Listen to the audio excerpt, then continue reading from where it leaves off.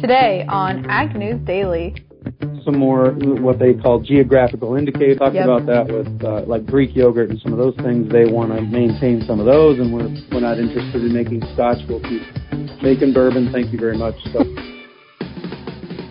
Good afternoon, ladies and gentlemen. Today is, it's already October 3rd here on the Ag News Daily podcast. My name is Delaney Howell, joined as always by my co-host Mike Pearson. Mike, where did September go?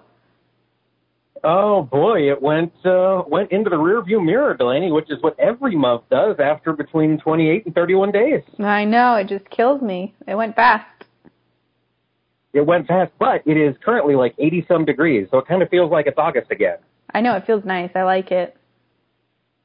Yeah, I'm trying to soak up as much sun as I can before the darkness sets in of the wintertime.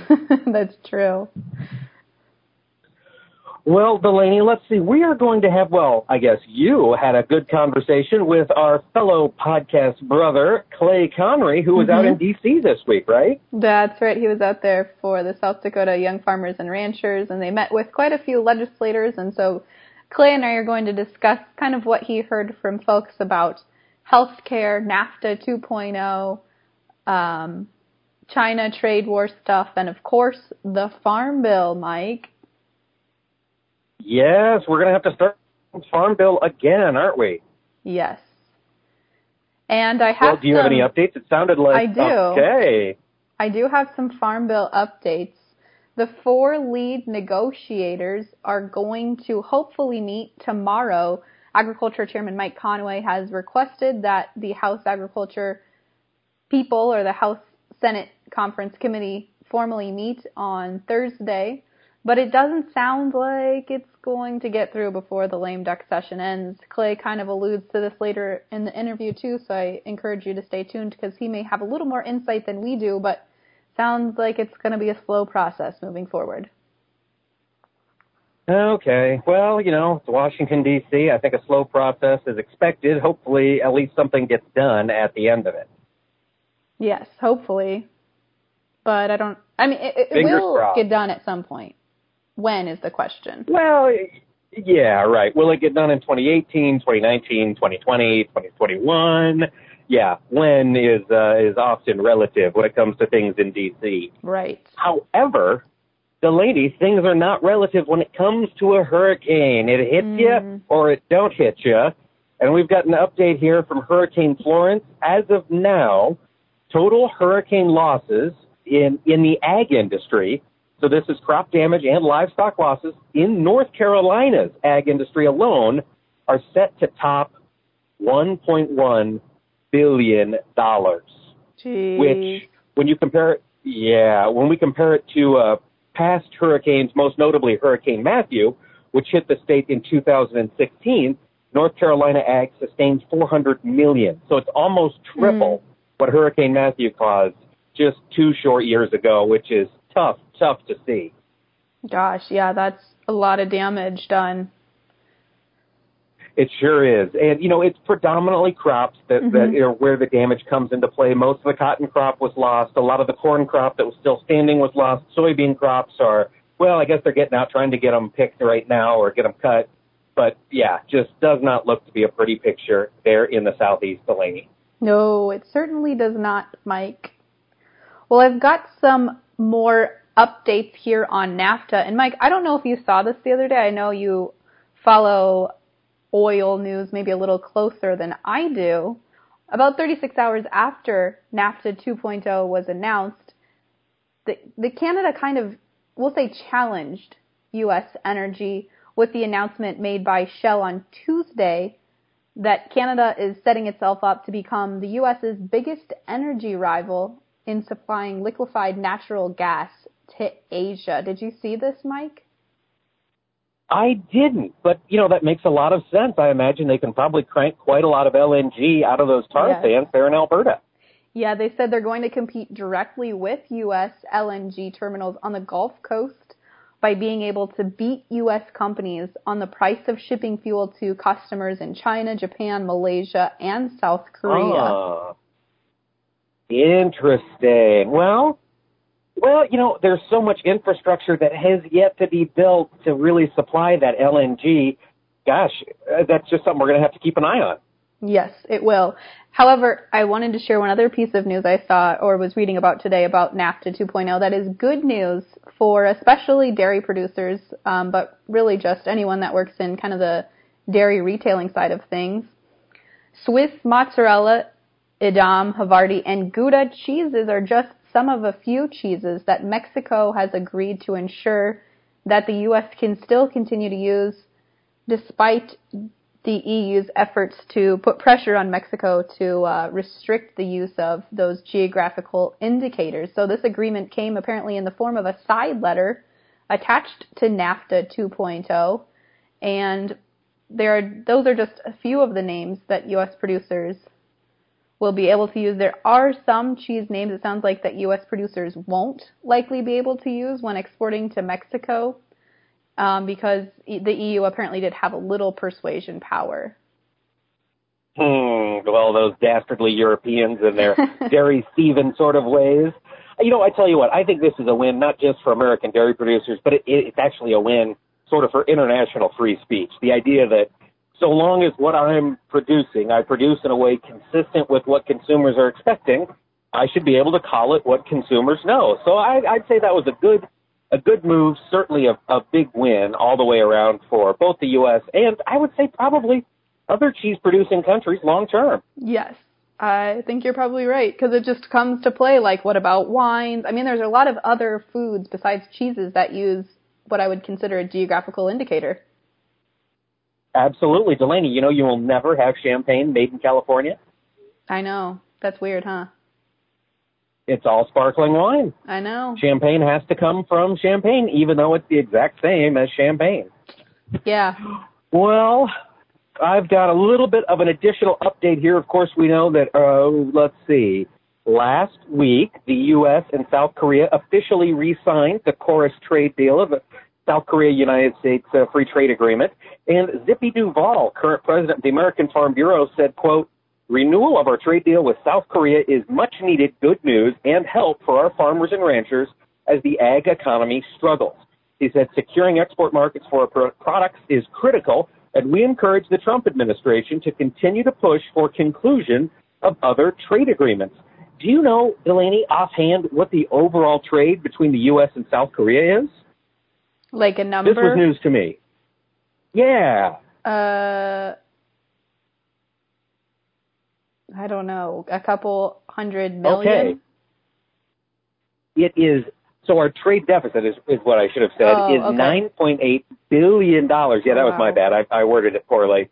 But without agriculture, it would be a lot worse. Ag has a $5.8 billion trade surplus with South Korea.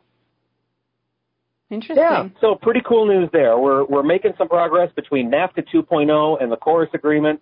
We're getting some things done.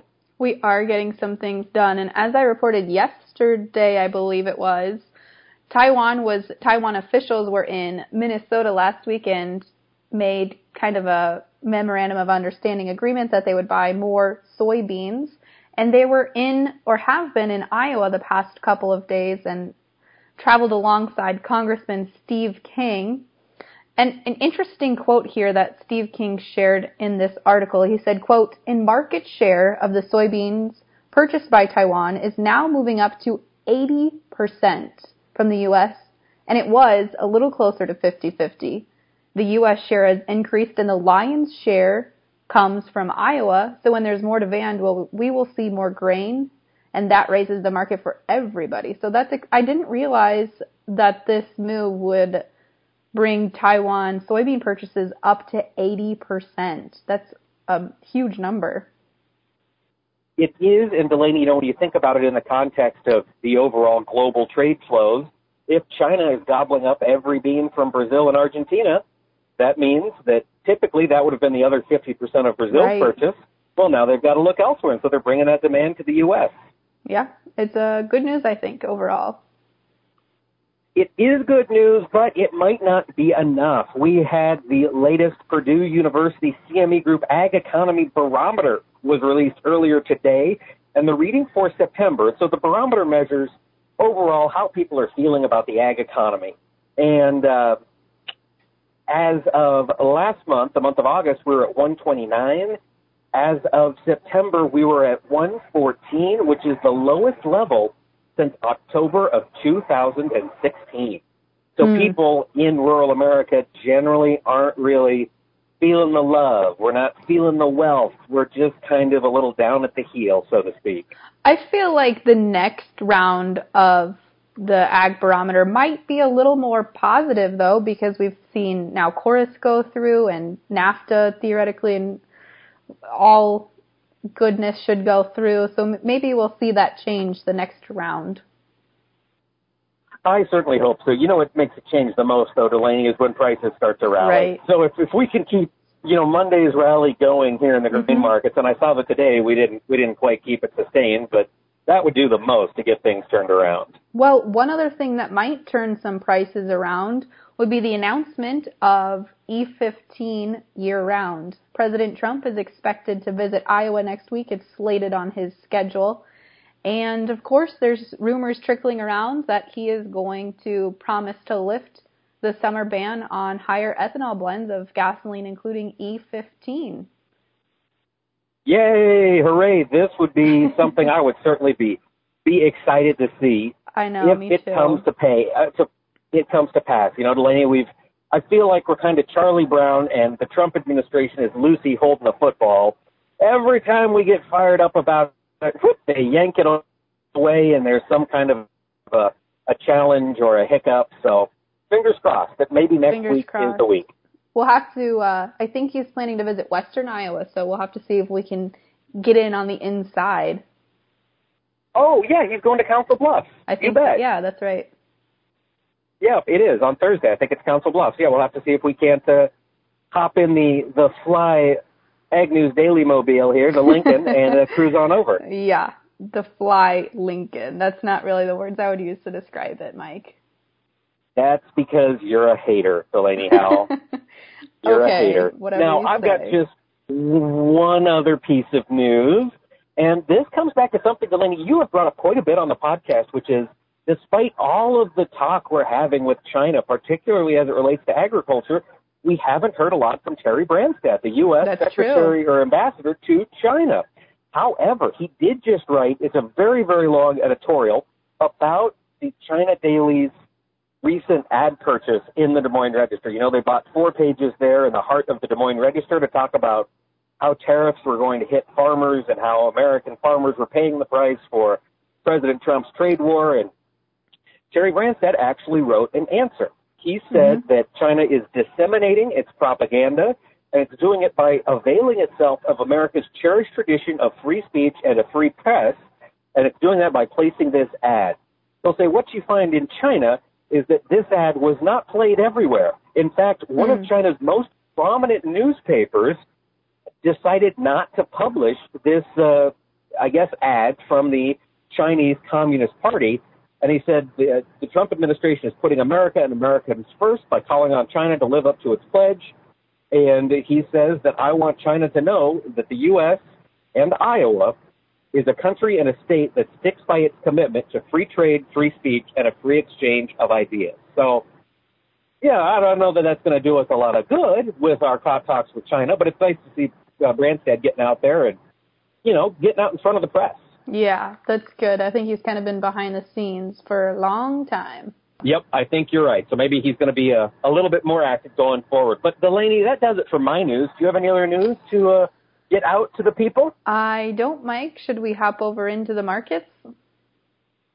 Well, let's do it, folks. And our markets are brought to us by our great friends at the Zaner Group. Remember, harvest is underway. You can't be watching the markets every minute of every day, but our friends at Zaner do that for you. Give them a call. You can reach them at 312-277-0050 or visit them on the web at Zaner, ZANER.com, and tell them you heard it on Ag News Daily.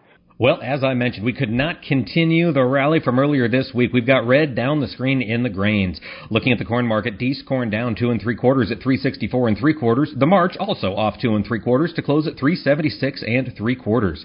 In soybeans, the November contract down 4.5 cents at 861 1/2. January down 4 1/4, closed the day at 875 3/4. In Chicago wheat, the December contract was down 4 cents at 5.15 1/4. The March down 3 1/4 to finish at 5.34 3/4. Jumping over to the world of livestock, we've got red in the cattle complex today. In live cattle, the October contract down 77.5 cents at 113.20. The December down $1.0750, closed at 118.40. Looking at feeder cattle, front month October took it on the chin, down $1.20 on the day at 157.8750. The November down 80 cents to close at 158.77 1/2. Mixed trade in lean hogs with the October up $1.05 at 67.4750. The December down $2, closed the day at 57.15. And, of course, a quick look over at the dairy market in Class 3 milk. The October down 13 cents at 15.81, with November down 23 cents to wrap the day at 16.06. Without further ado, let's hear what is going on in Washington, D.C., as reported by our podcast friend, Clay Conry. Catching up with Clay Conry today, who is actually the host of the Working Cows podcast, if you haven't checked it out yet. But, Clay, you are also in D.C. this week for the Young Farmers and Ranchers trip. Tell me a little bit about the trip there.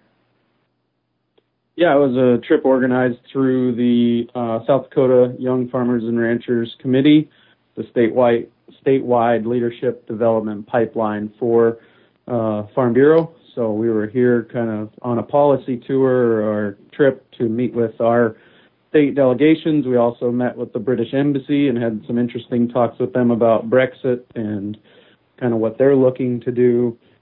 And also had an interesting meeting with Undersecretary of Foreign Trade at the USDA, Jason Hoffmeister. So those were some of the meetings that we had, as well as all of our delegates from South Dakota, or at least their offices. We met personally with Senator Thune and Senator Rounds, and we met with one of the people on staff with Kristi Noem. She is back home in South Dakota campaigning for governor, so we didn't get to meet with her in person, but we did get to meet with a member of her staff. So, Clay, I want to start here with the Brexit deal. What were the sentiments at the British Embassy about Brexit and how that would affect trade with the U.S.? Right. So I kind of thought that the tagline of the British Embassy should be now featuring less British accents, which was kind of disappointing to me. But it's actually about, I think, 40% of the staff is actually from Britain. The rest of them are all Americans employed by the British Embassy. So and most of the staff from Britain was on leave. So we met with an American and talked to her, but she was very knowledgeable and very up on all the things. And she had an email from her superior from Britain who just had a list of questions for us, actually. And we talked a lot about, kind of the timeline of Brexit, which sounds like March of 2019. It'll go into effect. And then I think, if I remember right, there's a nearly 2-year delay on any new trade deals being ratified. Okay. But I think they can do negotiations for these trade deals, but they can't go into effect for almost 2 years after Brexit takes effect in March of 2019. Well, that doesn't seem like it would be that big of an issue, because it feels like trade deals take that long to negotiate anyways. Exactly. Yep, that's very true. So, but I mean, there's 66 million people in Britain, in Great Britain, or in the United Kingdom, I should say. And so that's a big market to open up where we can negotiate directly with them, and they're actually interested in learning about American agriculture and some of those things, and maybe we can move them off of some of the hardline stances they have on GMOs and some of those things to open up trade routes for, some of our goods like soybeans and corn and some of those things to flow a little bit more freely around the world. So, yeah, that's interesting. Good thought but there. But that's the main advantage. Yeah. Main advantage of Brexit is that you get to negotiate directly with the country, right, and it doesn't have to go back through the EU. That's true. That theoretically should be a benefit for the U.S. at some point in time. That's the hope. Yeah. I think they've got some more what they call geographical indicators. Maybe you've talked about that with like Greek yogurt and some of those things. They want to maintain some of those, and we're like, we're not interested in making Scotch. We'll keep making bourbon. Thank you very much. So, that was, so that's kind of something that did come up. And I think they've got a desire to export some beef. I don't know that that's going to be a big hit in the States, but, we can hopefully give them some education on corn and soybeans and see that as a possible future trade option. Absolutely. Clay, I'm looking through the agenda that you guys had this week. It looks like you also got to meet with the Health and Human Services to talk about the Affordable Care Act. I know healthcare in rural America is a big concern right now. What was the overall sentiment from that meeting?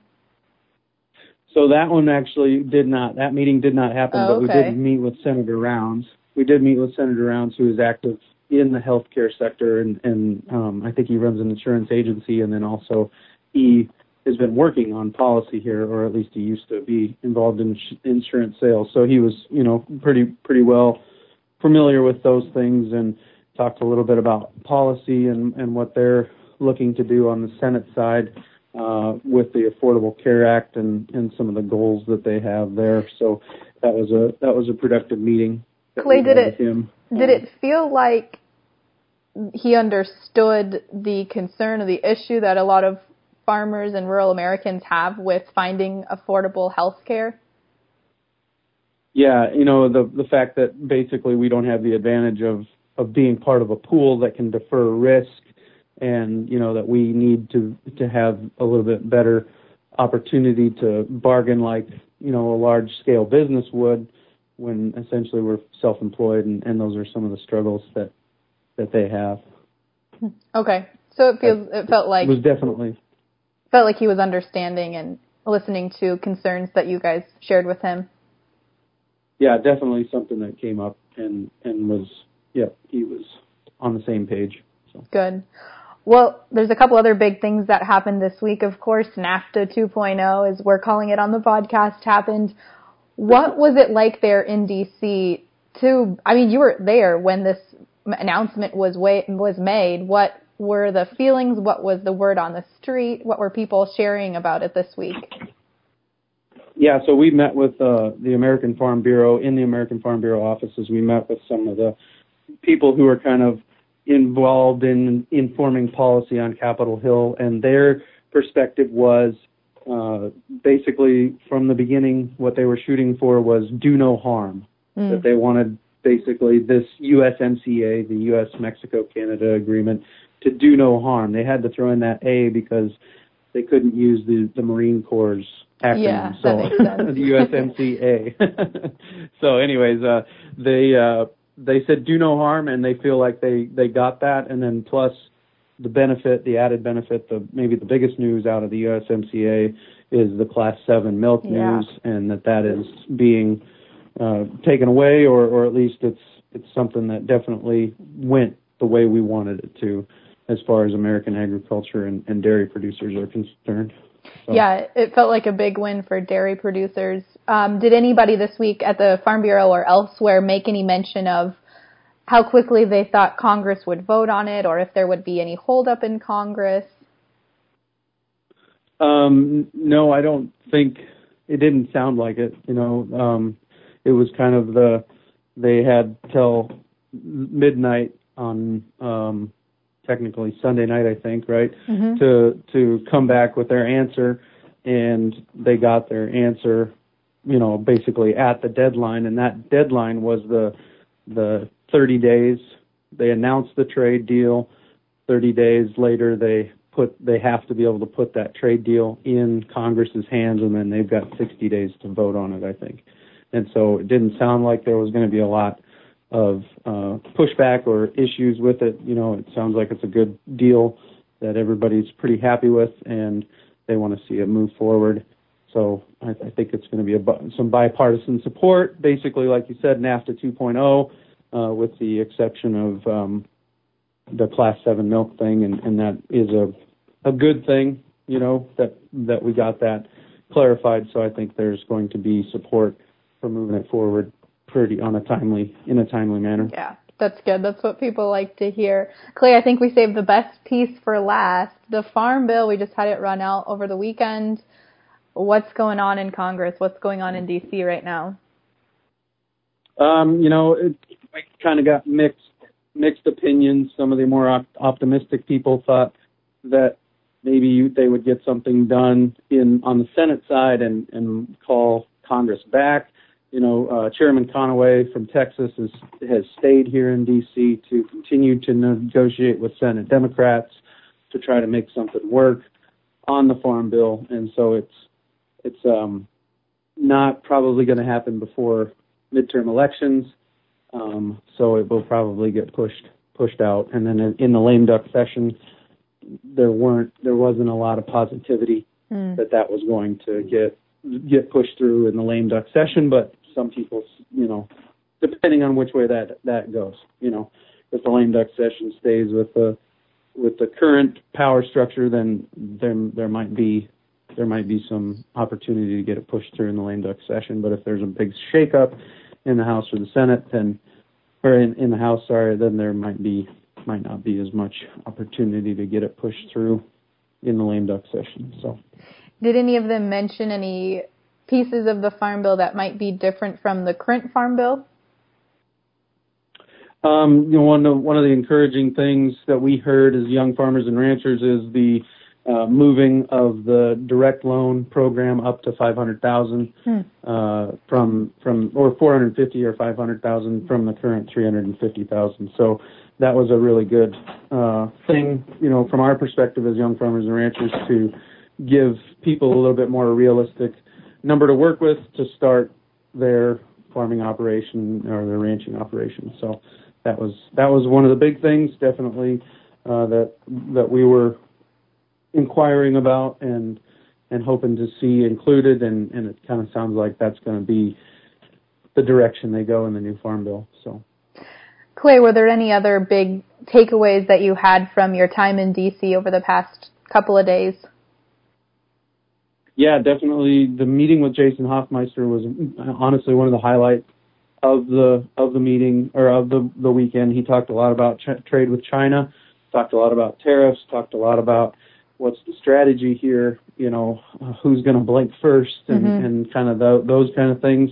And, it's pretty unpredictable. It's kind of, nobody really knows. Xi Jinping seems to be a little bit of a wild card, or I think seems to be a little bit of a return to, a little bit older style of communism back to the days of some of the previous regimes that we've seen, and so it was definitely a very interesting meeting. But at the same time, we're also opening trade talks with Japan. Probably the biggest news that I think came out of this weekend was that Japan has agreed to come to the table on talks, and that they have actually come out and said, we can't give you any better deal than we gave Australia in the TPP, which is really good news, because that, I think, if we got a trade deal worked out like China or like Australia has with Japan, it would take tariffs from 38%, which is what we have now, right. 38% tariffs with Japan. It would take them down to 19% immediately, and I think over the next 5 or 10 years, it would take them down to 12%. So that was really interesting, and that's another large market of people that we could open up and immediately basically cut our tariff burden in half with that deal. So when they come out and say in the beginning, we can't give you a better deal than we gave Australia, that seems to be a good starting point for sure. That we could get something even approaching that. So that was encouraging news. That's very encouraging. We're going to leave it on a high note then for everybody tuning in today. Clay Conry, thank you so much. Yep, thank you. All right. Well, again, a big thank you to Clay Conry there. And you can find his podcast, the Working Cows Podcast, on all podcast platforms. And he's going to be part of the Global Ag Network. And Mike, we are getting really, really close to launching the network. I know. I'm very, very excited, Delaney. It seems every day we get a couple more emails from our web gurus, and every day, folks, gets closer and closer. Bookmark Global Ag Network in your browser right now so you're prepared when this thing goes live. But, Delaney, In the meantime, if listeners want to listen to other podcasts, where should they go? They can head to Facebook and Twitter to find us at Ag News Daily. They can also head to agnewsdaily.com to listen to any of our past episodes. But we encourage you to look at some of those other podcasts that are joining the network as well. With that, Mike, should we let the people go? Absolutely. Let's let them go.